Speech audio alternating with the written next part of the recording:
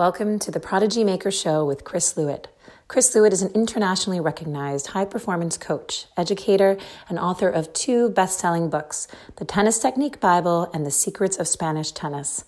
Tune in weekly as Chris answers questions live from around the world and discusses topics in junior development, technical and tactical training, Spanish tennis methods, and philosophies, and more. The Prodigy Maker Show is primarily focused on high-performance junior training and how to help children maximize their potential. The program features intelligent insight from Chris and debate from leaders in the high-performance industry. The show can be watched live on Chris's Facebook profile, and video versions of the show are archived at youtube.com/Chris Lewitt. And now, here's Chris. What's up, everybody?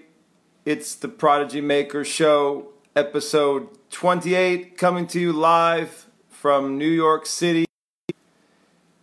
It's Chris Lewitt with my co-host Sammy, the Academy Dog, the Tennis Academy Dog. Sammy, say hello. Hello. Hello. How's everyone tonight? I had one viewer telling me that I gotta upgrade my production quality. Can't have Sammy on the show. It's not professional enough. I don't really care. This is the way the show is going to be right now. It's me. I'm in my kitchen. We keep it real. We keep it real to level 10, which is this level of being legit. And my fans and everyone in the audience knows that when they get this show, it's gonna be legit. It's going to be real. It's going to be straight from the heart. And we're going to tackle some of the controversial issues. And I'm going to give it to you straight. Going to be a straight shooter. And Sam, right, he's my buddy. He gets some snuggles in the evening. And we do the show that way. I guess if the show somehow we get to a certain level, and I guess we won't be able to have Sammy on. You're good. You're with us. We're together. All right. Tonight, guys, we've got a really big show. I think it's an exciting show. We're going to talk about parenting in tennis, parents in tennis, the good, the bad, and the ugly. I don't know. It could be a disaster show. I don't know. It could be controversial. I don't know. I hope it doesn't. Too many feathers. Stop clicking so much. Stop it. It's annoying. Stop with the clicking sound. Hold on. Give me this. All right. You're good. Let me take that off. Clicking too much. Sorry, guys. Sammy's making a lot of noise. I see some old friends tuning in. What's up, amigos? And we'll see if we get some new viewers on tonight. The show has been blowing up a lot. Especially the podcast. I know you guys are loving the podcast. I have all the stats. Thank you very much for supporting the show. We're getting a lot of emails, contributions, and a lot of congratulations and encouragement via email. I appreciate that, guys. And as always, we appreciate you sharing the show. Please share now if you can. You can share the live feed if you're on Facebook. And you can always tune in and ask any questions that you like. I'm always available to answer questions. We have a few questions from the mailbox. It's our new and always improving mailbox segment coming up later. Got a few questions in the mailbox. Questions from some of my students around the world, my online students, so we'll be including that. And one question from a real world whom I coach here in New York, so that should be good. I'll try. I promised one of my students that I would answer his question tonight, so we'll do that a little bit later. But let's get into talking about parents. And the first thing that I want to say about parents, and I know that a lot of parents watch this show because it is a junior, and the show with parents and coaches, but especially parents. So if you are a parent watching this show, I would like you to know dirty little secret in the junior tennis community is that you are not welcome. And I'm really sorry to say that, and I'm sorry to let the cat out of the bag, but coaches don't like parents. Tennis coaches do not like parents. I don't know if it's like that in every other sport, but in junior tennis, there's a terrible bias against parents, and parents are vilified. That's the word that I'd like to use. Parents are vilified by tennis coaches when parents aren't around to hear what the coaches are saying. So I'm not afraid to say it. I don't believe it, and I want to try to talk about why I think parents are so critical to the development of champions. Usually, not always, but they oftentimes play an important role. And I certainly think that parents are a valuable asset to the team, the junior development team. And I take great offense when I hear coaches talking in a derogatory way about parents. And let me tell you, there is a lot of derogatory talk about parents in junior tennis coaching circles. So much so that I can't believe it sometimes. I can remember being at conferences, being at workshops where coaches are free to discuss their opinions and be candid. And I think you would all be shocked as well, unless you're one of those coaches watching, at the way that coaches, when they have their guard down, how they actually talk about parents. And a lot of the coaches are not even parents themselves, and that's, I guess, not surprising. They're completely out of touch. They don't understand what it's like to raise children. They don't have children, and they just see parents as a nuisance, as an interference, as a problem. They see parents in a very negative way, and I think that's a shame. I think it's mostly wrong. Now, sometimes there are parents who are a disaster, and it's a train wreck, and you're on you're tied down, and the train's coming for you. There are some parents where they're just impossible, they're overbearing, they're too demanding, and they're unreasonable. And if you're parents, if you're way off the bell curve somewhere and you're very, very problematic, that's a different story. But what I'm talking about are the majority of parents who know their child best and want for their child. They're very passionate about their child's development, and they're big supporters of their children. And those parents need to be brought onto the team, and they need to be brought into the process and not shunned, and certainly not vilified, and not made to be a pariah, a persona non grata. And parents are so often labeled as such by tennis coaches, oftentimes who don't even have kids, don't have a family, have no clue what it's like to raise children, what it's like throughout the lifespan, raising a child through the lifespan of development. Maybe don't even understand childhood development. And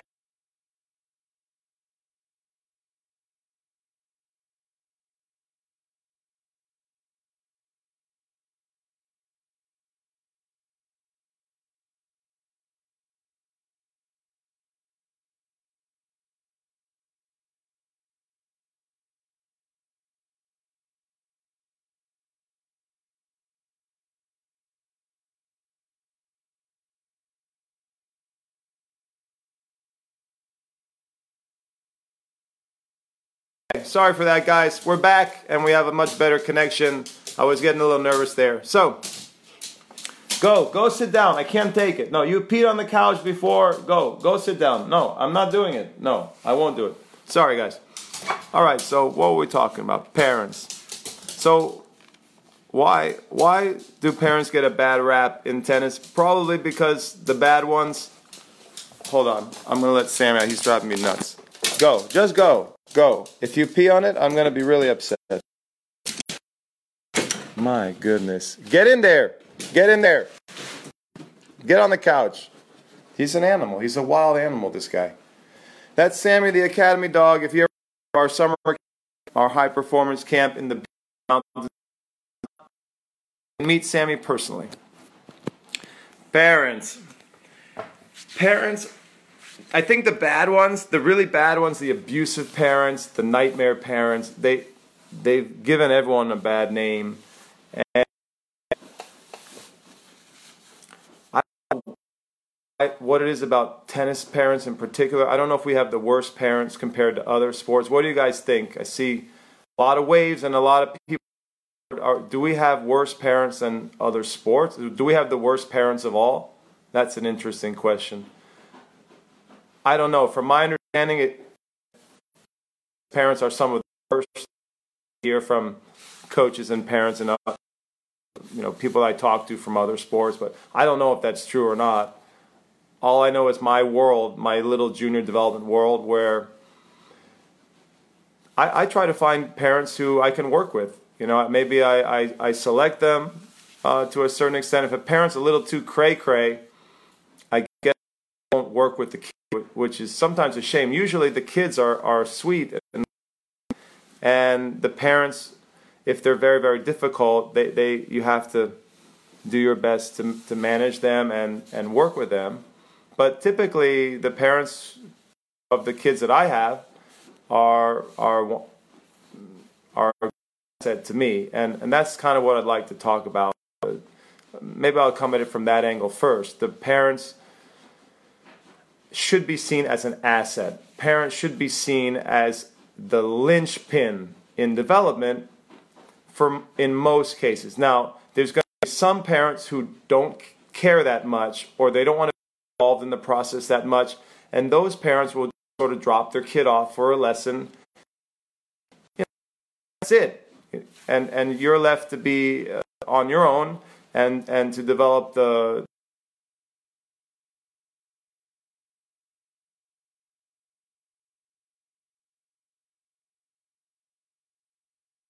I find that the kids who are on most successful, typically, they have a parent driving them in the background. They have a very strong, demanding parent. I work with many families who have probably what you would call them tiger parents. I don't know if you read that book by Amy. I believe it's Amy Shua. Talking to parents, demanding parents who who kids very hard. I find that a lot of the tennis parents in the business are like that. In my sort of niche, where I high performance kids who are trying to make nationals and play top college, or they want to play professional.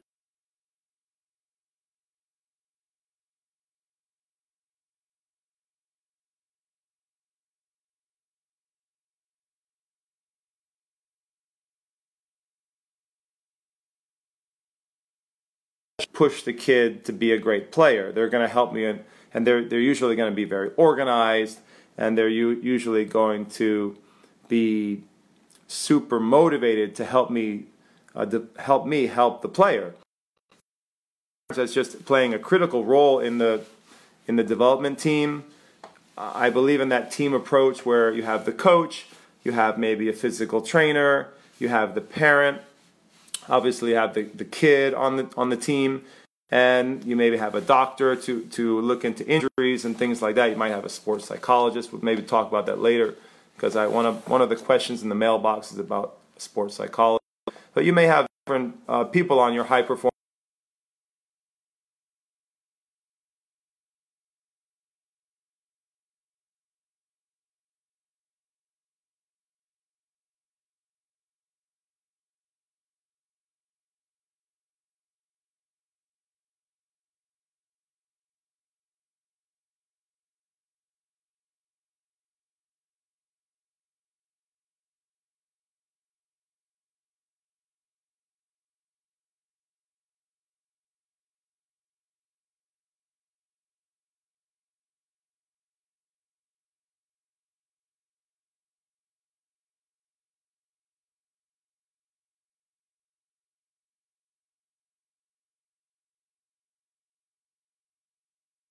Away from the kid, or possibly the parent in terms of child welfare. But I'm not talking about those extreme cases. The majority of parents who just want to do good for their kid, they want their kid to be successful. And in my niche, the parents who are very demanding and they expect the best from you and they expect the high performance from their player. Those, I'm telling you guys, if you're a coach watching, harness those parents. Don't push those parents away. Those parents are your greatest asset. They are not a liability. And unfortunately, because for some reason or another in the tennis culture, especially in junior development circles, parents have become persona non grata. They become pariahs. They're oftentimes pushed away. And I think in the end, it usually hurts the player's development. And for less efficient development, less successful development. So that's the main thrust, is that if you're a coach, consider working alongside the parent, bring the parent into the team, into the high-performance team, and harness their tremendous passion and drive to make their kids successful, and utilize the parent as an asset.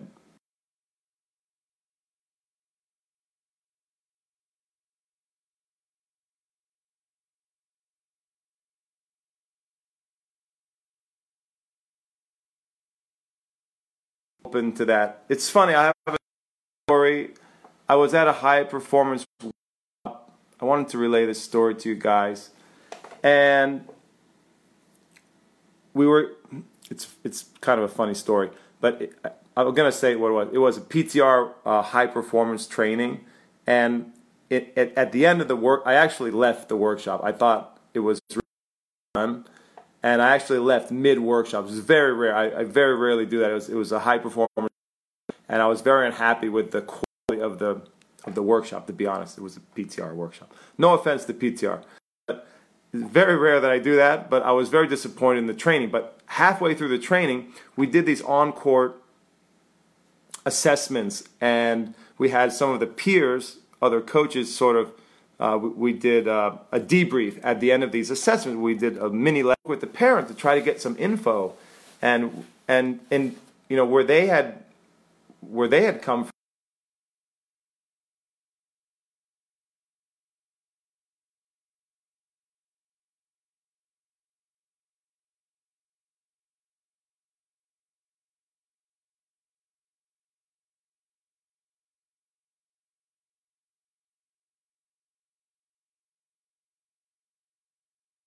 Where I always try to engage the parents, and I'm always including parents in what we're working on. So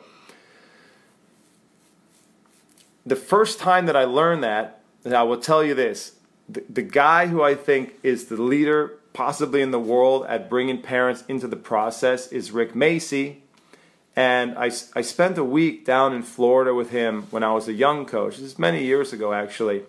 And it was a very influential week for me. I learned a lot about his approach to training kids, and he let me right on the court. It was amazing. He was very gracious to me, and I spent a full week with him just watching all his lessons, and maybe more importantly, watching the way he interacted with parents. So for the first time, I saw a coach who actually let parents onto the court. That he let parents sit close by. He spoke with parents during water breaks. Rick Macy asked the parents, you know, what they've been working on with the kid, how they saw the development process for their child. He would constantly embrace parents and bring them into the process. And I just thought it was so unique and cool at the time, because as a young coach, I had always been taught by my mentor, Gilad Bloom, who I have great respect for, who is one of the top coaches here in the Northeast.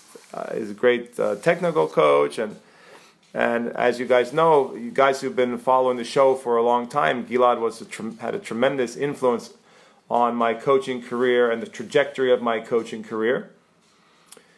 And when I studied with Gilad, it was basically get the parents out, keep the parents away. Parents they undermine the coaching process. Parents are the problem. They're not the solution. And when I went down to to Rick's Academy and spent time with him, for the first time I saw a coach who didn't believe that. I saw a coach who felt that parents were the solution, that parents were an asset, that parents offered a lot of valuable information to the coach, that you wanted to mine that information. You wanted to utilize the parents for their knowledge.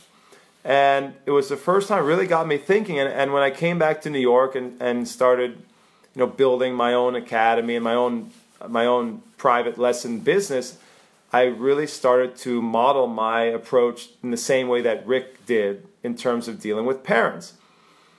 And I think that's very unique. I think the way Rick does it is very unique. I remember going there and seeing parents on the court picking up balls. I've never seen that before. Gilad, I don't think he ever allowed something like that. Or I know many coaches who don't allow parents to pick up balls, which I think is crazy. I have many online debates about that where coaches say, the kids need to build their own responsibility, or we don't want the parents interfering. Now I can go into, I think a lot of coaches have that philosophy where they want to keep the parents away, even for simple things like that, where you could save time and have a much better, more efficient lesson if the parents are picking up. That's what I do. Most of my parents will pick up, so we don't waste any time. And it seems like common sense to me, but for many coaches out there, they really don't. They really object to that. They object to having the parents around. Many coaches don't really know how to talk to parents. They spent so many years sort of with blinders on, with hands over their ears, nana, boo, nana, I don't want to hear what the parent says. Keep the parent away. Parents are crazy. Parents are a problem. Parents are going to interfere with my work. So many coaches think that way, that they've lost the ability to communicate, and they don't know how to mine the parent for valuable information. So one of the things that drives me crazy with coaches at conferences, at workshops, I hear a lot of coaches say, and this you've probably heard this, that parents aren't the professionals. We are the professionals. We are the experts, and so therefore parents should get the hell out of there. They shouldn't be involved because we're the coaches, and we are like the doctor, and no one would have the gall to go into the doctor's office and tell the doctor how to diagnose this, or what surgery, how to do this surgery, or what medication to prescribe. And so I love it when tennis coaches, who oftentimes have a weekend certification and no college degree, start getting on their high horse and condescending to parents who have maybe a PhD or an MBA or a JD or some advanced degree, or they've been extremely successful in life, in business, or whatever their career is. I love how a tennis coach who's got a weekend certification, sometimes that's all they got, and they're going to start talking smack and talking down to very well-educated, successful, and very intelligent parents who are just passionate and trying to help their kid. That one's that's hilarious. And I don't know if parents have experienced that, but I've seen the sort of the underbelly of it, the dark side of it, coming from a coach's perspective at coaching events, where coaches are a little more candid with each other, and they're sharing their they're sharing their thoughts and feelings more in earnest. And it's unbelievable the way the coaching culture is. And I don't know if that's only in tennis. I think it's probably in other sports too. But as I said, I've heard from folks that they think tennis parents are the worst, and therefore maybe that is maybe there's some there have been historically some very crazy parents who have been abusive and problematic. You have some famous stories about that, whether with professional players or junior players, and maybe it's caused a reaction, a very bad reaction in our junior tennis community and in the coaching community. But unfortunately, that perspective on parents is so pervasive now that I'm sure it's hard to find a coach who will embrace a parent who's just wants to help. And I think that's a shame. I think coaches should really reevaluate their philosophy, their position on this issue, and they should try to bring parents more into the process. And like I said, the way Rick Macy does it is amazing, and he's been quite successful with a number of prodigies and obviously many top junior players and professionals. I just love his approach, and I've tried to model my work here in New York on that, on developing those types of important bonds and relationships with parents. And so I feel that the way that Rick does it is unique and should be a model for others, with some caveats. You have to be careful about the parents who are abusive, whether emotionally or physically abusive. Obviously, you have to look out for the welfare of a child, and you have to be able to have some guidelines for yourself, some limits of how crazy you're willing to work with. I think that I've worked with a lot of crazy parents, a lot of very, very difficult parents here in New York. I think the parents are incredibly tough, and like they say, if you can make it here in New York, you can make it anywhere. I think I can fairly say that I've dealt with the most difficult and demanding parents anywhere on the planet. I think I can say that confidently here in New York City, and it hasn't been a big issue for me. Have there been a few families over the years where I said, a few players where I said, I can't work with you. I've told some parents, it's not going to work out. I've demurred and not worked with a few kids because of their parents, probably. But by and large, I work with almost all of the parents, whether they're the really easygoing ones or the incredibly demanding tiger parents. And I've had successful relationships with all of them. And I just think it's a matter of developing your communication skills as a coach, and having an open mind, and embracing these people who are oftentimes the most passionate, expert people who know their child better than anyone. So we have I think we have a question on first question of the night from my online buddy, Kiran Kumar. What's up, buddy? How are you? Thanks for joining in to the program. Kiran says, I have to step out, but I will come back and watch the recording. Thanks. He says, good show. All right, thank you, Kiran. I'm just going to keep rapping then if you don't have a question. Mi amigo. I see a lot of old friends on the program. Guys, thanks for tuning in. It's a big show on parenting. If you have any questions about parenting, if you'd like to join in the discussion, of course, you're welcome to. I know many of you like to just listen to me rap. I had one viewer tell me that you've got to be a hardcore fan to like my show, because the video is just my face and the show is long, like an hour. Sometimes we go an hour and a half. And I thought to myself, we have a hardcore audience. Thank you, guys. Thank you for being a hardcore audience. Thank you for supporting this unique broadcast. And we're just going to keep it real and legit. I don't know where the show is going to go, but, I'm going to keep doing it, keep sharing my opinions and my perspective on junior tennis. And I know that there's not a lot of good information out there. There's very few podcasts, and I don't think there is a good junior development podcast right now from a really good coach who's giving you the inside information from the trenches. That's kind of what we're doing here. And I don't know anyone else who's doing that. So, you guys are my hardcore audience. Thank you so much for supporting the program, and thank you for all the waves, and thank you for watching. Thank you for sharing with your friends and your amigos. So, should we talk a little more about parents? Should we talk about character building, what parents can do to build character in their kids? I've been studying a lot with Tony Nadal. I'm going through his online course for the second time, and guys, I am unbelievably blown away by these courses, multiple courses. I have 3 of his courses right now. I really think they're amazing. I don't know if other people will find them amazing. I think for me, coming from my background, traveling in Spain for so many years now, writing the book on Spanish tennis, spending many years with Luis Bruguera, studying with Pato Alvarez, with those guys, the Tony Nadal course is opening up my mind, it's blowing my mind away because of the interconnections that I'm seeing between the philosophy of Tony Nadal and Luis Bruguera, for example, the comparison and contrast between Pato Alvarez's method and Tony Nadal, and just seeing the way that Tony, who's from a slightly different era than Luis Bruguera, he's a little younger than Luis.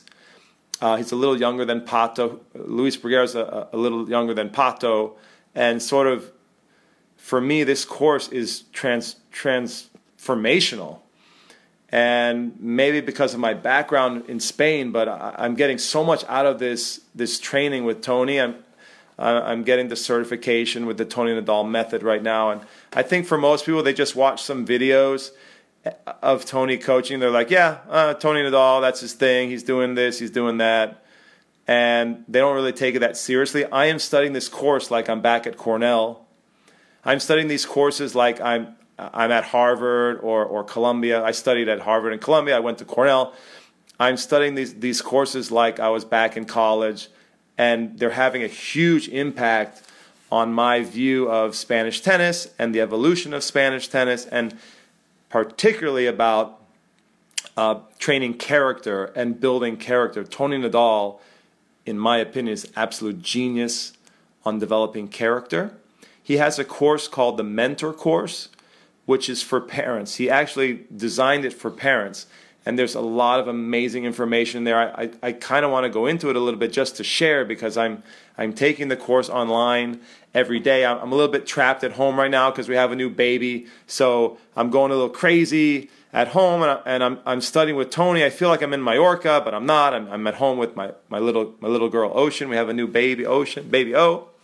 Very excited. My fourth kid, guys, number 4, and because I can't leave, I can't travel because I have a baby, and I'm kind of a stay-at-home dad during the week.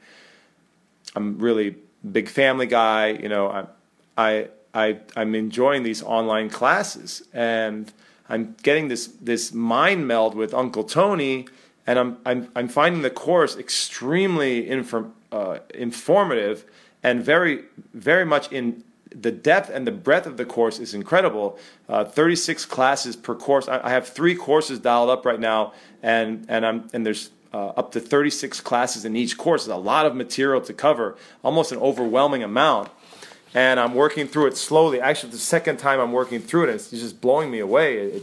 I think it's going to have a huge impact on my coaching, and especially the way I want to build character in kids. So as I was saying, he's got this mentor course where each class he shares some consejos, some tips, some advice for parents. And it's just wisdom. It's just like a fountain of wisdom in every class. And Tony is like this philosopher, genius coach from Mallorca, from Catalonia.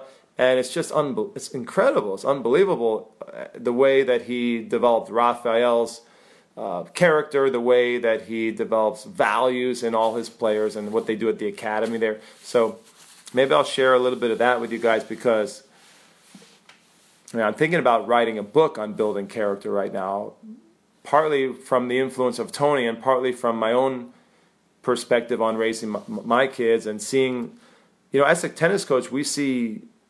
If you're a junior coach, you get to see hundreds and hundreds of different kids, and you see the different parenting styles. And I think I've been witness to that, and I think it will make for a very interesting book on how to build character in young kids and children, basically, based on my perspective. I'm a very keen observer of behavior, and I've observed many, many different styles of parenting and the influence that it's had over the lifespan of children.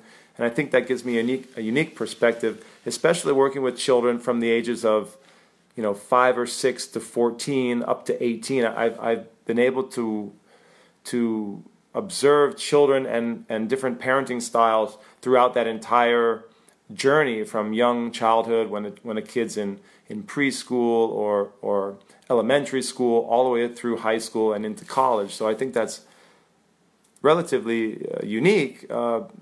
Because many teachers or coaches focus on only one type of player in one age division. And I'm able to work with that whole arc of development. It's given me a unique perspective. I also worked with many different types of parenting styles. Like I mentioned, you have you have some laid back parents who sort of let you do your own thing, and then you have the tiger parents who are on it and they're pushing real hard, and I've just seen a lot of different styles.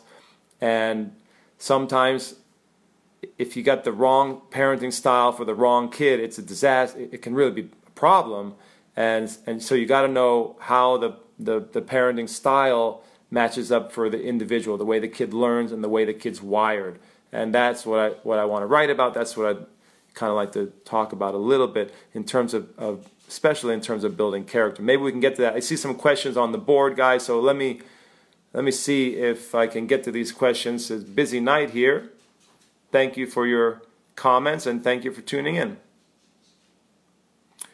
Charles Sy says, yikes, do those coaches also despise their students too?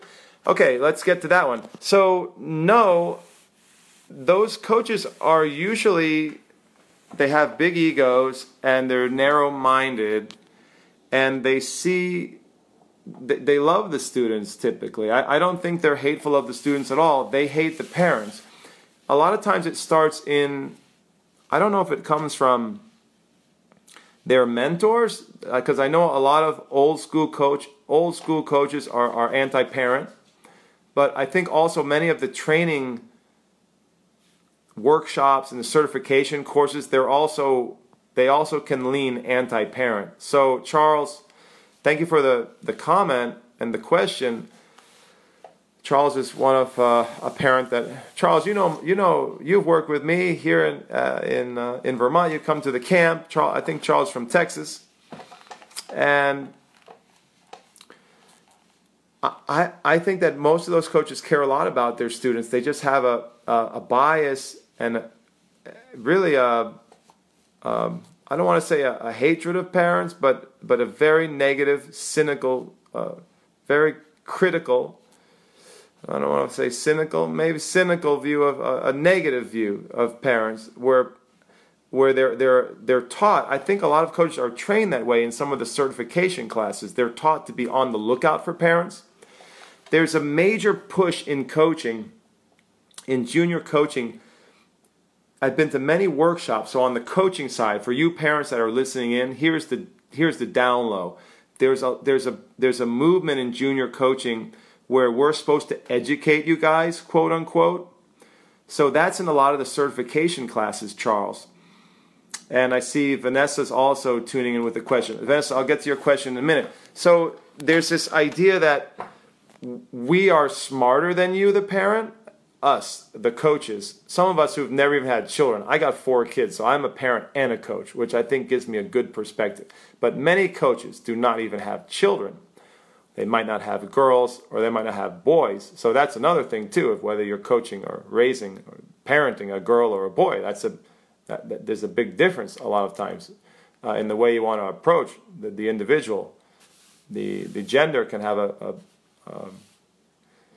can affect the way you want to parent sometimes. And of course other things like the learning style and the way the personality of the kid. So, but there's a whole movement and a push towards educating the parents, where the parents are stupid. The implication is, the inference is, or even the direct message to coaches is that parents are stupid, parents are naive, parents are meddling. It's a good word for it. Parents are meddling. They meddle, they interfere, they undermine the coach's work. And so I think many times young coaches who are learning and coming up through coaching development courses are trained to have this negative outlook on parents. They're taught to see parents as a problem coming their way, and the parent as someone who they need to manage. And coaches do need to manage. They need to manage the relationship with parents, but manage in the sense that they have to educate the stupid parent, the parent who doesn't know anything about tennis but thinks they do, and is going to get all up in your business as a coach. And you're the professional, quote unquote. You're the expert, and the parents are not, and that they should just accept what you say as, coming straight from the the Ten Commandments there. Whatever you say is basically the biblical pronouncement. And it's just not true. What I said, I wrote a short essay about this recently, and I posted it online, and I said that many times parents are more insight. I've had parents give me more insight into players and player development than maybe I've ever learned at coaching courses. And many times, parents who are from another discipline, who are very successful and very well educated, they have a very unique perspective on A, their kid. They know their kid better than you, but B, just coaching in general. So coaches are oftentimes trapped. They're inframed, as the philosopher Heidegger used to say. You could get inframed in your worldview, and coaches are inframed in their little tennis bubble, where they think they always know everything, and they're the expert, quote unquote, and the parent couldn't possibly know more, have the insight, because they're outside of our bubble. And what I found is actually the opposite. Yes, there are some parents who are, let's say, stupid. Some parents don't know what they're talking about. But more often than not, I maybe because, again, where I work in the New York City area here with many successful, high-performance people, high-performance families, parents who are very, very successful in life and in their careers. The people that I associate with in my world are winners, and they're creative, and they're highly intelligent. They have very high IQs, and I've learned tremendous amounts from parents who are business leaders. Maybe they have a background in quantitative analysis, and that's something that that's not a strength of mine. So I remember I had a parent who was a very successful business person. He was doing a lot of quantitative analysis of his son, and he was making spreadsheets and things like that. That's probably not something that I would, a perspective that I would take, but I learned a lot from him.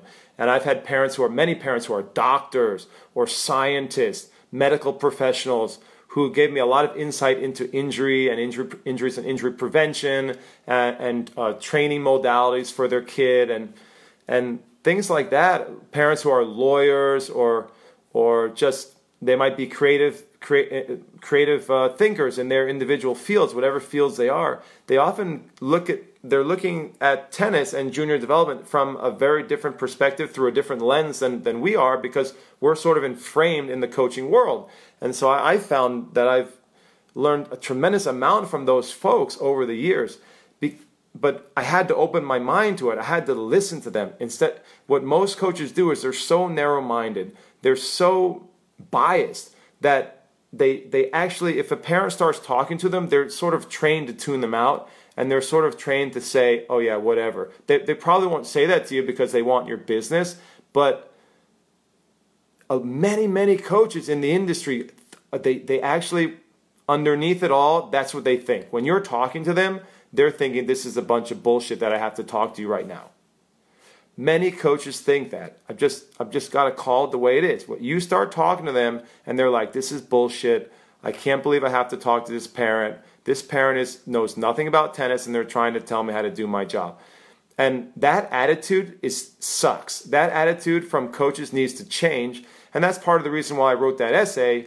And I guess that's one of the driving factors to do the show tonight, the show about parents, because if there are coaches watching, I just wanted to sort of relay to you guys that attitude sucks, and it's actually going to hinder your players' development, and it's going to undermine the rate that you develop your players. It will actually hurt most of the kids that you work with. You got to have a more healthy approach to parents. You got to work with them, listen to them, and open your mind, because many of them are going to see things that you cannot see because you're stuck in the tennis world and you're seeing everything through the junior coach's lens and your training and background and things like that. You can learn from these people. And these people know their kids better than anyone. They know their kid generally a lot better than you. Are there exceptions? Of course. Sometimes a parent is, for some reason, out of the loop or clueless, and there are occasional parents who are cray-cray and abusive and just way too demanding and harsh with their kids. But in my experience, those are the minority, and most parents you can work with, most parents you can learn from, most parents have an incredible wealth of knowledge about their kids, and most coaches couldn't care less. They cover their ears, they close their eyes, they stick their head in the sand and say, no, I'm the pro, I have my weekend certification course, let me do my job and stay out of the way. And a lot of times parents get that. Probably some of you parents listening have gotten that message. Get out of my way, get out of my business. I'm the expert, you go away, don't interfere. And I just think that's a shitty way to develop kids. In most situations, that is a very poor way to develop a high-performance player. And the way that I've always done it since 10, 15 years now, since I spent a week with Rick Macy, and I've of course studied with Rick more in past years, but it was going back all the way to that first week that I spent with Rick many years ago when I was a very young coach. And that transformed the way that I began to think about how I should work with parents, and it taught me to be more open-minded and not to just shut parents down. You got to listen to parents, listen to what they say, even if it doesn't sound like the right answer at first. Sometimes they may have an insight that we're not seeing, and you got to open up those lines of communication with parents. And so many coaches are not even interested. They have no interest in doing that, no inclination in doing that, and they're not going to put any energy into that relationship. The coach-parent communication, the coach-parent relationship is vital to the health and development of the player. All right, we have a number of comments on the board. I'll try to get to them now. I don't know if I'm going to get to talking about character. Guys, I'm so pumped up to talk about Tony Nadal and his insights into character building and how parents can build character better. I was sort of going to touch on what are some of the best practices for parents, but then I was thinking about it, and it's a bunch of generic garbage. You read these articles on how parents should act, how parents should behave, what are the best practices for parents regarding their student. It's completely individual to the player. Every player is different. With some players, the parent may be best to just play a supporting role and be positive. And with some players, it may be much better to have a really tough parent who's demanding, who's getting in there, who's motivating the kid, pushing the kid hard. In many instances, that is better. It's better to have the parent allied with you as the coach doing that than to shut the parent out. So it's just impossible to make generic recommendations to you guys if you're a parent who's watching or listening. I don't know if that's where I want the show to go. I'm happy to answer individual questions, and because every answer is based on the individual, what is right for the kid. Because every kid is different gender, different personality, different learning style. And that is what you have to assess, whether you're a parent or a coach on the team. You have to assess both of those things and work together to craft the best approach for that individual player. Player-centered coaching, player-centered parenting, right? Both of those together. All right, let's see what we got here. A lot of comments. Let's see. Carolina Pristoka. Sorry if I mispronounced that. She says, congratulations, Chris. This is Steve. Oh, this is Steve Pristoka. Steve, I guess you're on your wife's account. No problem. I don't have Facebook, so I'm using my wife's account. There you go. This is not a parent question, but here it goes. How do you start teaching footwork to young children? Do you just do drills and hope they'll pick up good footwork as they grow? What's your approach philosophy? Thank you, amigo. You came to the right place for footwork training. I love that. I do a lot of that. You need to train footwork in young children. I'm assuming you're talking about children under 10. Young children for me is probably between the age of 5 and 10. And I have a whole method for that. It's very simple. We actually did an online course about it, so I don't mean to just promote my course, but the course is dirt cheap. It's like $39, and it goes through my entire method. It's called Flow, #Flow. So if you really want to know the step-by-step method that I use over and above what I can tell you on the show here, I would recommend that course, #Flow. You can get it at clta.teachable.com, which is our online school, clta.teachable.com. That's a very popular course, by the way, and I have many parents using that course to train their kids. I have many coaches using that course to introduce footwork to their players systematically. So basically, you have some fundamental elements like bouncy feet. I call it the big five. You have bouncy feet, split step, see if I can get them all. Side shuffle. So those are the first three that I work on. You have to train it in kids. Most kids do not have natural footwork. Bouncy feet, good split step, a good technical split step. You have to teach the split step correctly. And then a good technical side shuffle on the recovery. Those are the first three that I usually introduce to young children. And we train those religiously. We train those over and over again to get the muscle memory right. The technique of footwork for most kids, they need to be brainwashed and they need to be taught very repetitively in order to master footwork at a young age. When you see a kid at 7 or 8 who has world-class footwork, it's almost never an accident. Occasionally you get this really talented kid who is just fluid and agile and can do it all, and you don't have to teach him that much. But for most kids, you have to train it into the lower body. You have to train it into the feet very systematically when the kid is young. And then by the time they're 7, 8, or 9, they have it for life, and they never have to worry about good footwork technique ever again. Unfortunately, most kids do not get that footwork training when they're young because most clubs don't train footwork. Most club methods, systems are a joke when it comes to footwork. Most clubs, at least in the US, are teaching the hands. They don't teach the feet. They focus on the hands. The main reason why is because to teach footwork to kids is you have to be very demanding. You have to be very precise. And you're going to lose some business. The kids are not going to like it, you know. I think I'm sounding a little bit like Robert Lansdorf. I've been watching some videos of Robert Lansdorf. You know, the kids aren't going to like that. So you're going to have to push hard. And to work footwork is tiring and it's kind of annoying for young kids. So most clubs have given up on that. You know, they just say, hey, move your feet, whatever. Ready position, move your feet. Ready position, by the way, is a joke. I'm writing an article about that. A ready position where you just plant your feet in the ground. That's not ready position. You should teach kids to balance in an energetic ready feet. Anyway, most coaches and clubs don't teach footwork. The main reason is not that they don't know how, they may not know how, but the main reason is because kids don't like it and they don't want to lose business, and they have a lot of pressure from the hierarchy there, you know, the senior pros and the director or assistant director or whatever.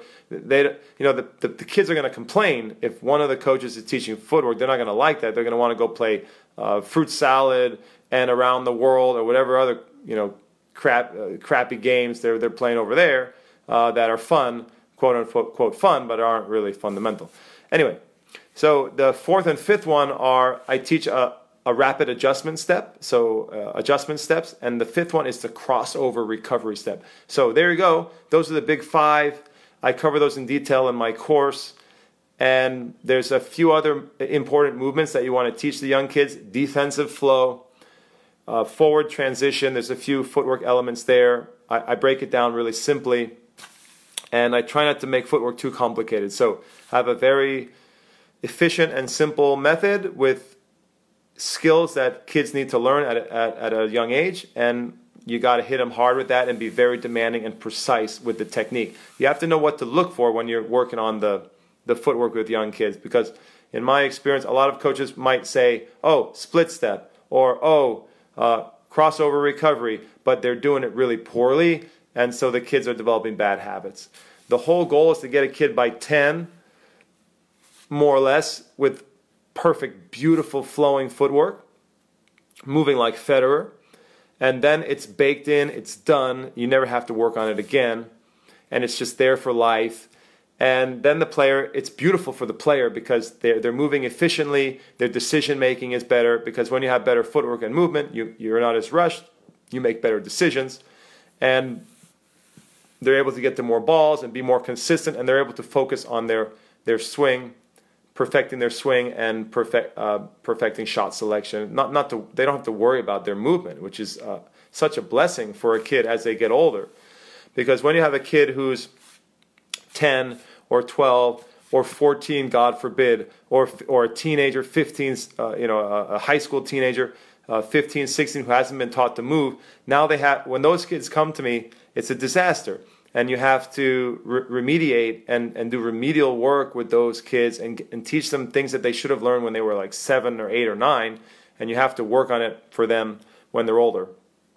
In my experience, most casual players, most competitive high school players, any kid who hasn't had serious high performance training usually has very poor footwork mechanics, and it all goes back to the red, orange, green. It all goes back to the U10 training where there wasn't a coach who put his or her foot down and said, no, you're going to do this, you're going to do these steps like this, and you're going to be disciplined. You're not going to be lazy, et cetera, et cetera. It takes a coach like that. You can make it fun, but it has to be intense, and the kids have to be engaged, and they have to be disciplined, and they have to suffer a little. Let's be honest. To learn footwork at a young age, you have to have a kid who's willing to suffer a little bit. If the kid's not willing to suffer, they're never going to move their feet well. So, you hit on a good topic. Thank you so much, Steve. I hope that helped. There are specific drills that you should do, and most kids do not develop footwork intuitively. On the flip side, if you do happen to have one of those gifted kids, I always say this to coaches who come and train with me or to parents, if you have a kid who's got all the moves and they're fluid, they're beautiful, don't train footwork with them. It's a big waste of time. So what a huge waste to do like the Bailey method with a kid who's already got all the fluid movements. You could spend years just wasting time learning footwork skills that you don't need to learn. So that's the flip side.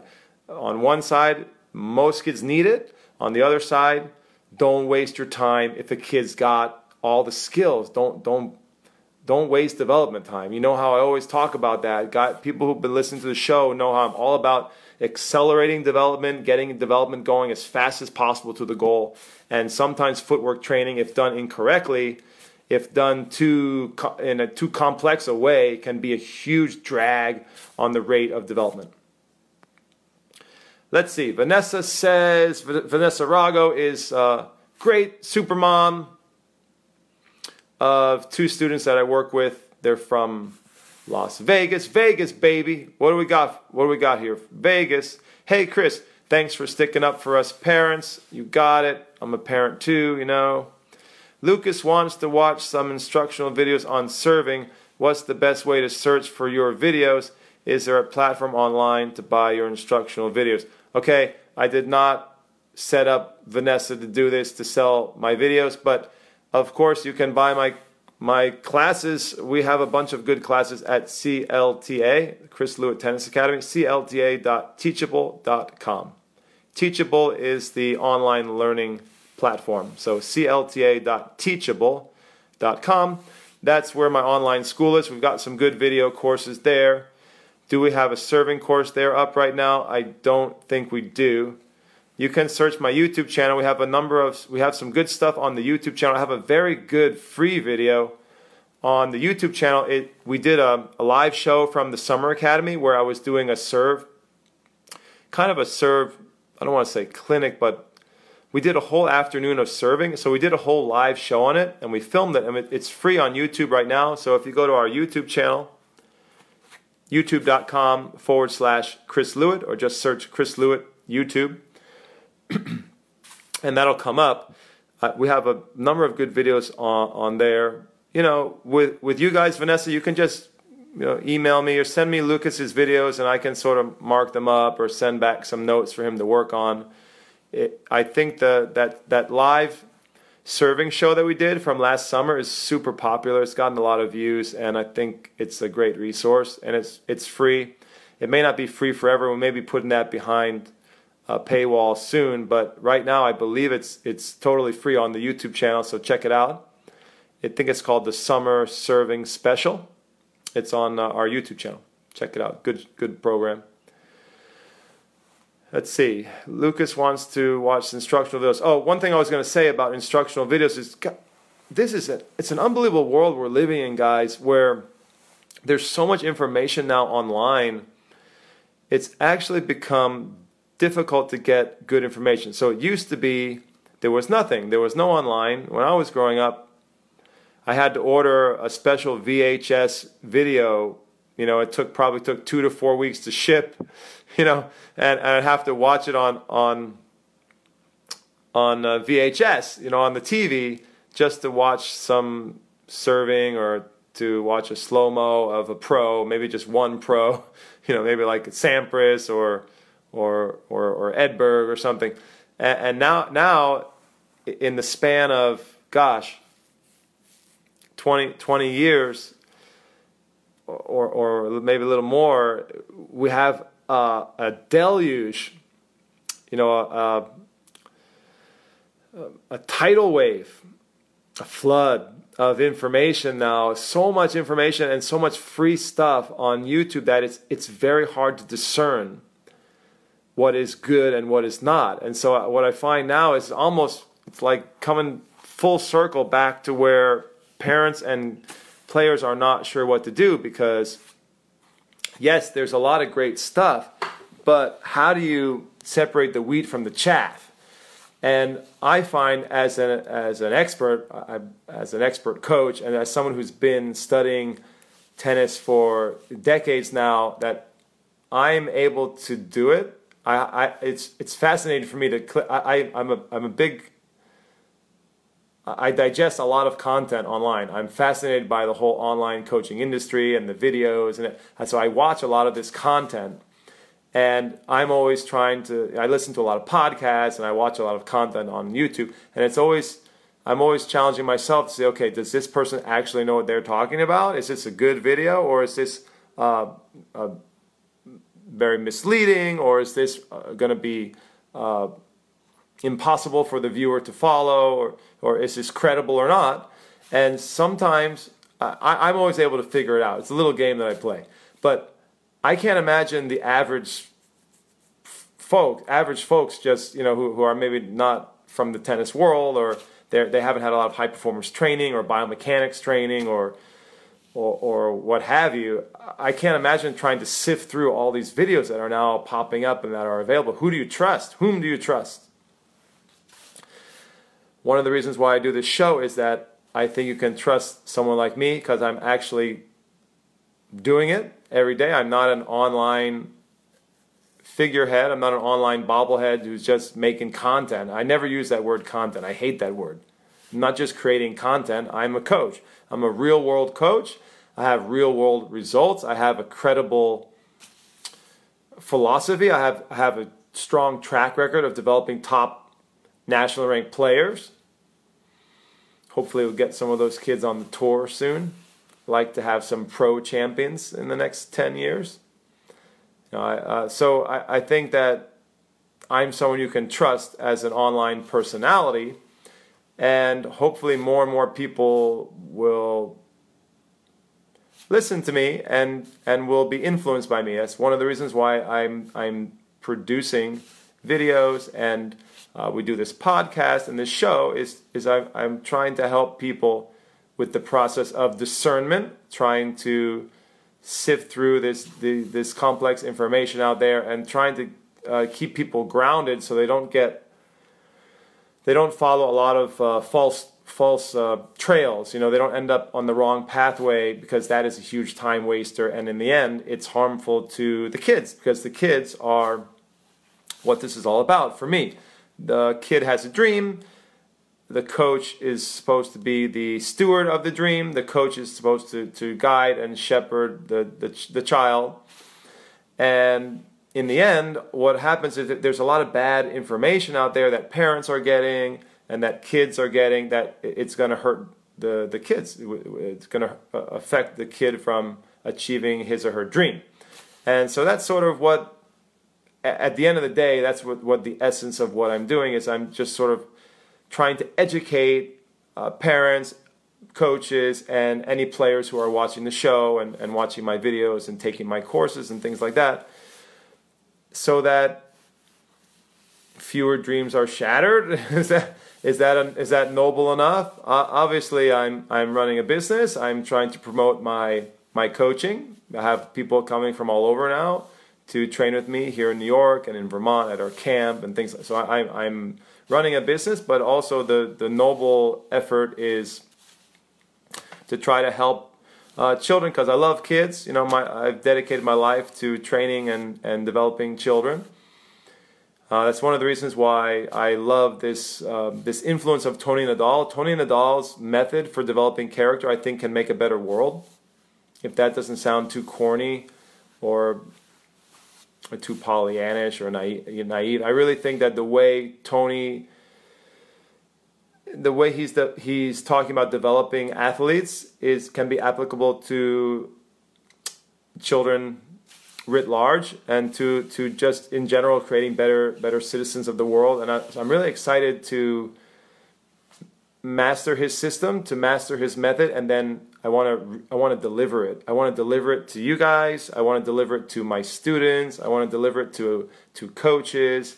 I want to make it better. Maybe stand on Tony's shoulders and make his method even better, talking about how to develop character. And in the end, what you get is you're going to get better players, obviously, and that's one of the things Tony talks about. He talks about how character can help you become a better player. It's not just about being a good person.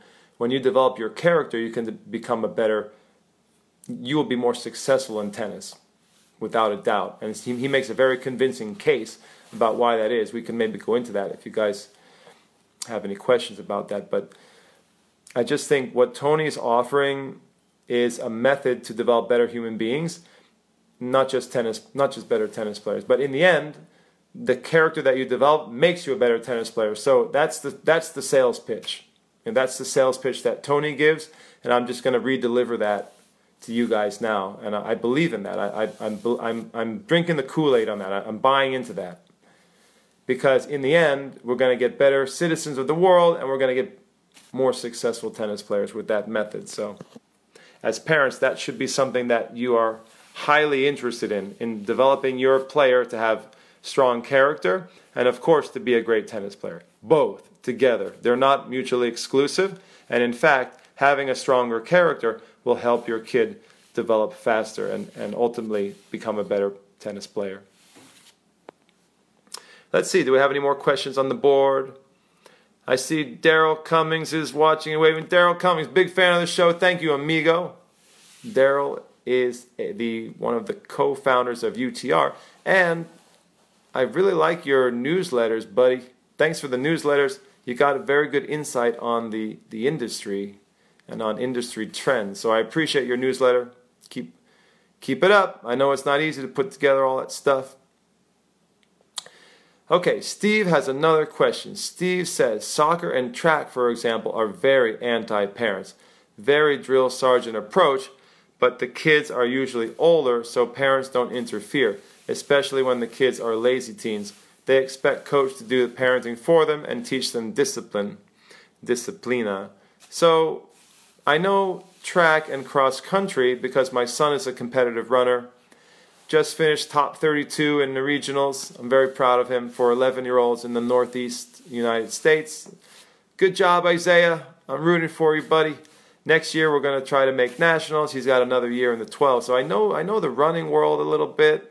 I'm still learning. I'm into the wrestling world now because my daughter is a competitive wrestler and she's getting more serious. So I'm learning about the wrestling world. I'm fascinated by other sports, and their niches and whether the coaching philosophies are similar, comparison and contrast between different sports and tennis. I know tennis very well. I'm learning about these other sports, so it's fascinating for me. I think it's true that in track, I would say in the cross-country and track meets that I've been to, the parents are very vocal. And it's true that the runners are often segregated and the parents can't come onto the track. But some of the meets, the parents are extremely vocal. I've seen some crazy stuff. I've seen parents swearing at their kids as they're, coming up to the finish line. And, maybe those, I can't speak for the entire industry. I don't know the industry well enough yet. But what about soccer? I don't know soccer too well. So if you think maybe the anti-parent approach. What's up, guys? What's up with that? We got disconnected. Sorry, amigos. So let's do a wrap up and let's get to the mailbox and grab bag. It's been a really good show. I don't know what happened. We got disconnected. Could have been internet or something. It's happened before, but what a bummer. We had a lot of people on the line. So please try to log back on, tune back in if you can. But anyway, let's go to the grab bag, the mailbox. I don't have a good name for the segment yet. So what was the first question? First question was, okay, I had a family from India who I'm helping online. I believe it's from India. And the dad is working with his daughter. And he wants to know how to develop power in the serve. So we had a question about developing power in the serve. So what I tell parents, if you want to develop a really good server, here's the deal. Get an American football, like a little Nerf football, or Nerf is good, especially for young kids, a mini football, and throw that thing. Teach your kid to throw a spiral, and throw it regularly, 3-4 times a week. Bring it to the tennis court and throw it there. I think throwing an American football is great for developing the shoulder and eventually developing a big serve. Play baseball. If you're in the U.S., play Little League. Or throw a baseball. Do a lot of throwing. Basically, the best way, if you want to have a great server down the road, when the kid is older, get them involved with throwing and throwing sports. It doesn't have to be part of an organized team, right? You just need to throw a lot and develop the shoulder musculature and maybe get the technique better. But in my experience, the kids who threw a lot when they were younger always develop powerful serve. It's as simple as that. And kids who just played soccer when they were young usually have trouble getting the juice on the serve, right? So you see that a lot in Spain. You see a lot of the Spanish kids, they never throw. You see it in the U.S. a lot. A lot of girls never throw when they're little.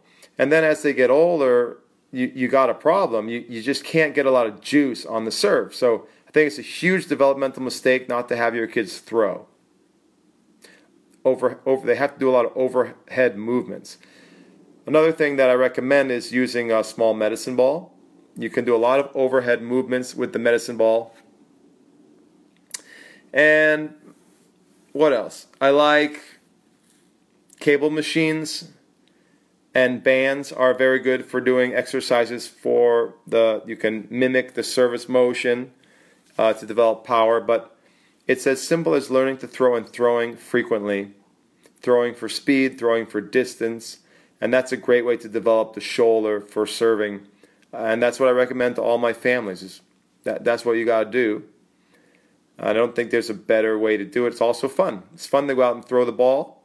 It's fun to bring a little football to the tennis court or play catch with some sort of softball or to play catch with a baseball and mitt. It's a lot of fun. And you're developing a big serve. You will develop a big serve down the road. And as we know, on the pro tour today and in college, having a big serve is critical, right? The serve is such a weapon nowadays. Everyone's serving 130s, 140s, incredible power development on the serve. It's really important to lay that foundation young. In Spain, all the kids are playing soccer, and it's not a coincidence. The Spanish players are somewhat diminutive. They tend to be smaller stature. But the real reason why a lot of Spanish players don't have great serves is because they don't throw. They don't have little league there.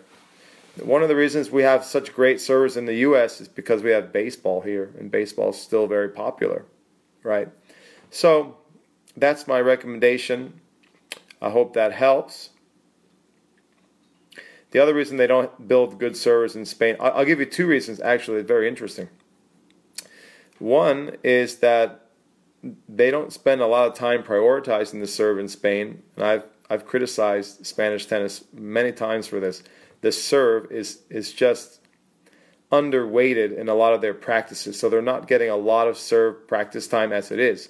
And another reason is, and it actually comes from the Tony Nadal philosophy. Tony believes that you should not serve more than 20 balls at a time or you risk injury. Now, that type of philosophy, while well-intentioned, is extremely conservative, and I think contrary to developing a big serve. Because if you're not willing to go out and do a bunch in a row, you may not develop the shoulder with the same ultimate power producing capacity as compared to the kids who are doing a lot of serving. The kids in Spain, or too little serving. The kids in Spain are often, if they're only doing 20 serves and then resting, 20 serves and then resting, they many times are not training their shoulder enough. So it's actually, I appreciate Tony's care and concern because he's trying to prevent injury. But sometimes you can go too far in the conservative way and you're trying to prevent injury, but you're actually preventing little kids from developing a powerful serve, powerful arm. And I think that is it's a dangerous philosophy in that sense. It's very safe, but for example, you see that with Rafael. You see that with Nadal. He doesn't have the best serve, and is that because when he was younger, Tony limited his serve too much? Or was it because he just played soccer? I mean, those are factors. Those are major factors in serve development. All right, mailbox question number 2. I have a student online from England. He wants to know whether he should go with a two-hander or a one-hander on his backhand. I said, dude, stop going back and forth. Pick one and let's do this, right? Just pick one. He sent me his videos. They both look really good. And what do you think the first question I asked him was? Okay, which one feels comfortable or most comfortable to you? So it's a personal thing.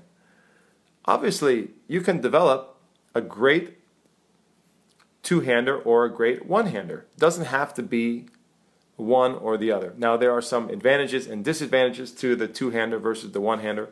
I wrote a very comprehensive article talking about the advantages and disadvantages for tennisplayer.net magazine. John Yandel's magazine was published, I don't know, maybe 5 or 6 years ago. I have it on my blog, prodigymaker.com. So if you're interested in reading that article, I could try to find it and I'll try to find it and link it to the show notes. But really good article on the positives and negatives of the two-hander vis-a-vis the one-hander. And anyway, to make a long story short, you got to find what feels most comfortable for you. So it's personal preference. You shouldn't have a firm bias that dictates one or the other because it depends on the person.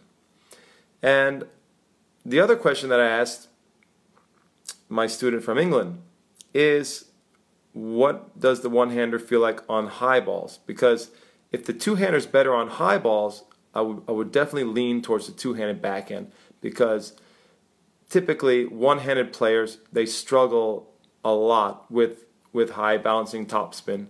And that's one of the most difficult things to learn and to master as a one-handed backhand player, is how to handle high balls and take them early and on the rise.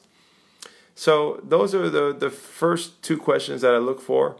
And I have a whole sort of progression that I use with young kids to develop their backhand to determine which one is more appropriate for them. I try to experiment with the two-hander and the one-hander and see to my eye which one looks more fluid, which one looks stronger, which one looks more coordinated, and then we try to roll with that one. But I think as coaches and parents, we should be very careful not to have a firm bias, not to be fixed on one or the other, because every child is different, every player is different, and some players may be better off with a one-hander. I've had many double-handed players that I've converted to a one-hand. It's always a smaller percentage than two-handers nowadays, but I've had a good chunk of players who we've done that, and it's been very successful. At the same time, I would say the majority of my players are two-handed players, and they're super solid. They're good on the return. They're better on high balls, things like that. That's why I usually lean towards the two-hander. We did a show on this where we talked about the two-hander.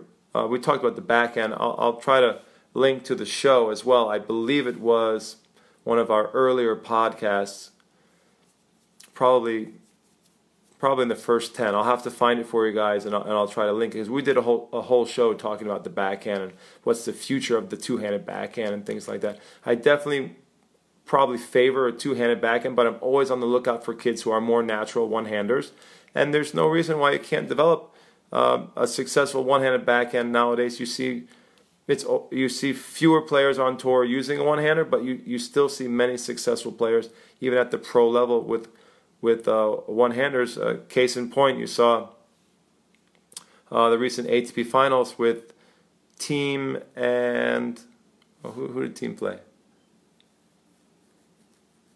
Or was it the next gen final? No, it was Team versus, slips my mind. But we had two one-handers in the finals of the recent ATP championships.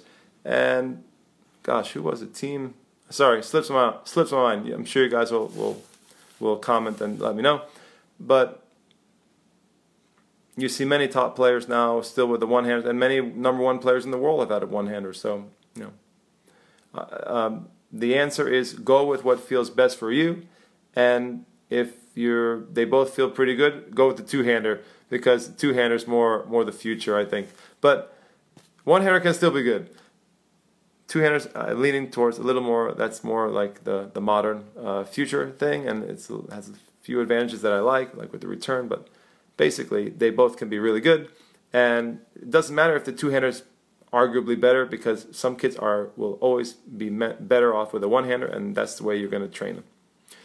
All right, last question is from one of my students. Third question in the mailbox, and he actually came up to me tonight. He's like, Chris, I know you're doing your show tonight, and I need you to answer this question on the show. It's really cool. So I was like, okay, dude, what's the question? And he goes, well, I'm having a lot of trouble with my emotions. I'm getting really angry on the court. What do I do? How do I fix that? I was like, man, that's a tough question for me to answer on the podcast, on the show, but I will do my best. Okay, here we go. How do you control your emotions and keep your anger in check when you play? So here's what I recommend: the basics of some sport psychology for kids. And what my little buddy was asking me is, he was saying, do I need a psychologist, a sports psychologist? I'm not huge on that, especially for young kids. I don't like bringing out the big guns, the heavy hitters, the high-priced sports psychologists when a kid is young. I think that a child can learn basic building block sports psychology skills, mental toughness skills, and they should learn those first, and then maybe go to the heavy hitter later down the road if the kid is still struggling mightily with emotional control or other areas of psychology and sports psychology. So when the kids are young, I really don't like to go to the sports psychology. I'm sorry for all you sports psychology pros out there who are trying to sell lessons and things like that. I think that, as an aside, I will say that sports psychology is one of those industries where I think there's a lot of snake oil salesmen. There's a lot of shuck and jive. There's unfortunately a lot of bad sports psychologists out there. There's a lot of guys and girls, women and men, selling, inefficient methods. They're wasting a lot of time and charging a lot of money. So I think there is a lot of bad practices in that industry, a lot of misleading claims, and a lot of systems, quote-unquote, psychology systems, methods that are have very poor outcomes. They don't have good results. So I would just caution you guys when you're looking for psychology help, working with sports psychologists, you have to be very careful whom you choose. I'm not saying they're all bad. I know some very good sports psychologists, but I just think that's a field where there's a lot of shuck and jive. There's a lot of deception, and there's a lot of if not deception, there's a lot of people who are not good at getting results. So they're good at charging money and setting up sessions, but they don't actually get good results. They're not results tested or driven. Now, that's my opinion. What I prefer that young kids do and families who are interested in developing mental toughness is let's get some basic building blocks done. Let's build the character the way Tony Nadal does it. Simple and efficient. Let's work on this is what I've been working on with some of my students. Let's get the first emotional response right. The posture and the body language, the first emotional response after a lost point or after a bad point. Let's work on that skill. Very, very simple. How do you behave immediately following a lost point? Should be primarily positive, should be usually positive. It can be occasional letting off steam or getting upset, but primarily positive, a positive, constructive response. We work on rituals, very basic things, very simple sports psychology. All the kids have to have good routines, and I try to work on breathing, good rhythmic breathing, diaphragmatic breathing. The diaphragm is the muscle that helps control the lungs expansion and contraction. So deep breathing, chest rising and falling, and controlled breathing, learning to manipulate your breath. I work on that with children, with kids. I think that's important. Just simple visualization can be good for lots of kids. I believe in the power of visualizing well and positive self-coaching. These are some of the basics that I use with my students. And I don't think you need someone with a PhD to do it. You just need a parent or a coach who's involved and who can support the kid as they're working through some of these big emotions that they're feeling and working through the anxieties and stresses of a match. So some of those basic building blocks are key.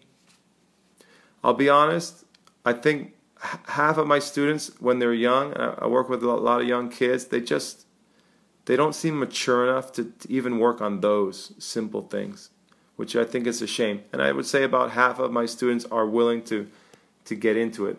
I think there's a big danger with sports psychology to get too much into the too hyper-analytical. And that is a big danger with sports psychologists who are very technical or quantitative or have a PhD. They can get too much into the kid's brain, get them thinking too much, over-analyzing, and that can actually affect performance.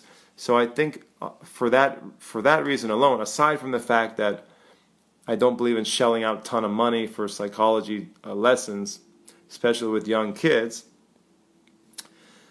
that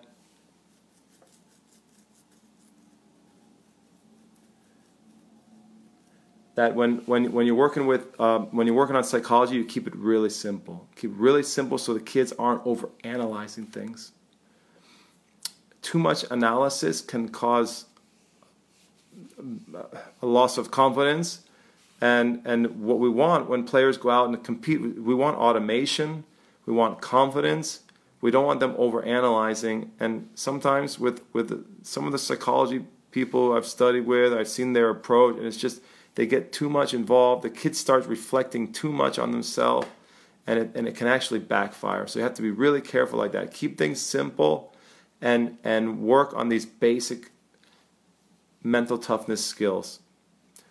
First emotional response after the point is over. The basic routines, visualization, at different times of the match, pre-match. Manipulating your breath, very important to learn how to breathe. Obviously, we breathe, but the kids are like, what do you mean, breathe? Well, manipulating your breathing so you can calm yourself when you're feeling stressed, and positive self-coaching. So many kids that I work with are hyper negative with themselves. They have a constant stream of invective that they hurl at themselves, which is really sad, and they can't escape it. They're like a constant critic. They're always demeaning themselves, devaluing themselves. They're criticizing themselves, and that judgment needs to stop for those children. And the first step is to start replacing the bad thoughts with good ones, and trying to find constructive, positive coaching comments that they can give to themselves. And it sounds so simple, but those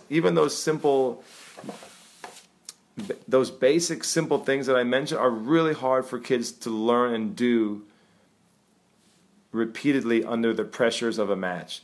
It's like everything in a match, everything gets thrown out the window, and kids start behaving like madmen out there, or mad women out there, like lunatics.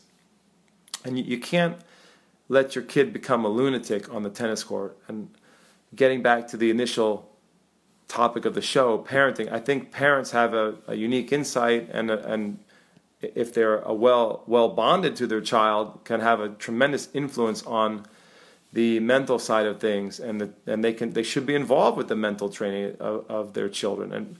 And in a way, you are from the very beginning. Just by virtue of being a parent and raising your kid from the very beginning, you are affecting their character, and you're affecting their mental toughness as you raise them. The way you choose to raise your child is going to affect their character on the court. It's going to affect their ability to handle pressure and stress and the anxiety of playing tennis.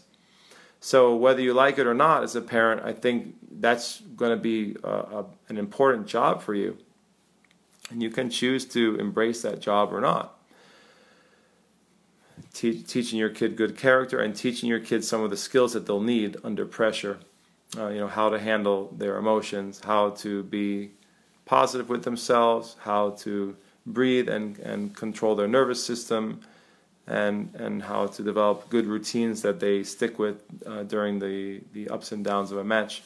These are some basic fundamentals that as a parent you can instill in your child and start to work on at a very young age, and you can make them a better competitor that way. You can help them learn some of the traits of being a champion. There have been many parents who have not been tennis coaches. They don't have a tennis background, but they've taught their kids good character. They've taught their kids to be mentally tough, and they've taught their kids to be physically tough, to be good and athletic. And I think we've seen that time and again. The most recent example is maybe Coco Gauff comes to mind, where her dad, Corey, is not a tennis player, but he has a open mind and a growth mindset, and he's learning from all the coaches around him. He has been learning over the years, but he's very good on the mental side, supporting his daughter, Coco. And also he's an athlete who understands the physical development and staying healthy and developing a good athlete with good coordination and speed, agility, and things like that. So I think that parents who may not have an expertise in tennis, if you can learn some of the mental side, if you can learn about the physical side, keeping your kid healthy and strong, and making them a better athlete, that is critical no matter what sport they're doing. But in tennis, the pressures on a young child are super high, and tennis players need a lot of support in terms of learning these sports psychology skills. But I don't think you need expensive, fancy sports psychologists with PhDs. So that's what I would recommend to my little buddy. I would say, let's start with the basics. Show me that you can start working on the first emotional response. You can start working on actually controlling your breathing when it counts, and you take that seriously. Show me you're working on positive self-coaching. Show me that your routines are solid when you play. You have good, healthy rituals and routines. And show me that you're visualizing success, visualizing positive positive results and visualizing good patterns and good technique and things like that, positive outcomes. And if you start getting those building blocks in place, I bet you the emotions, the anger that you're feeling it may not go away completely, but it will be easier to manage, and that's the goal. The goal is not to eliminate anger completely, but to channel the anger into something constructive, or to mitigate the anger, to mitigate it enough so that it doesn't distract you from your game plan and from defeating your rival. So that's what I would say. Guys, it was a really awesome show. That's all the mail that we have tonight. Remember that you can always send in your mail questions to me. Chris@chrislewitt.com is my email. You can send me any questions that you'd like me to answer on the next program, and I will dutifully answer them live. Also, guys, please, if you like the show, give me a thumbs up. Please share the show with friends. Please share the show with groups that you think may be interested in the content here. Did I say content? I don't like that word. Share it with friends who are interested in high-performance junior tennis. Share it with friends who are coaches or parents or tennis players. We are a serious tennis show dealing with the high-performance junior world. And so those are the audience members we're looking for, people that are interested in junior development, whether they're parents, players, or coaches. And I don't think there's many shows focusing on that niche. And I know you guys are my hardcore audience. Thank you so much for tuning in and listening and watching. I really appreciate you guys. The show is steadily growing, and I appreciate people who are willing to put up with some of the lack of polish on the show, and are willing to stay with me and share in the discussion, but also for even the people who are just listening in. And I know that if you're listening carefully, you're picking up good information that you can use on the court or with your players. I appreciate you guys so much. Thanks again. Have a great night, and God bless. We hope you enjoyed the program. Please give us a 5-star review on iTunes and recommend the show to your friends. We greatly appreciate your likes and shares. Thank you for your support of the show and for helping us grow our audience. If you would like to train with Chris, please visit chrislewitt.com for more info. You can also join Chris's online school, clta.teachable.com, and follow his blog at prodigymaker.com. A reminder that all show archives can be found at youtube.com/Chris Lewitt, and the show can be watched live on Facebook. Just search Chris Lewitt on Facebook to join the show. Thanks for listening, and see you next time. Vamos!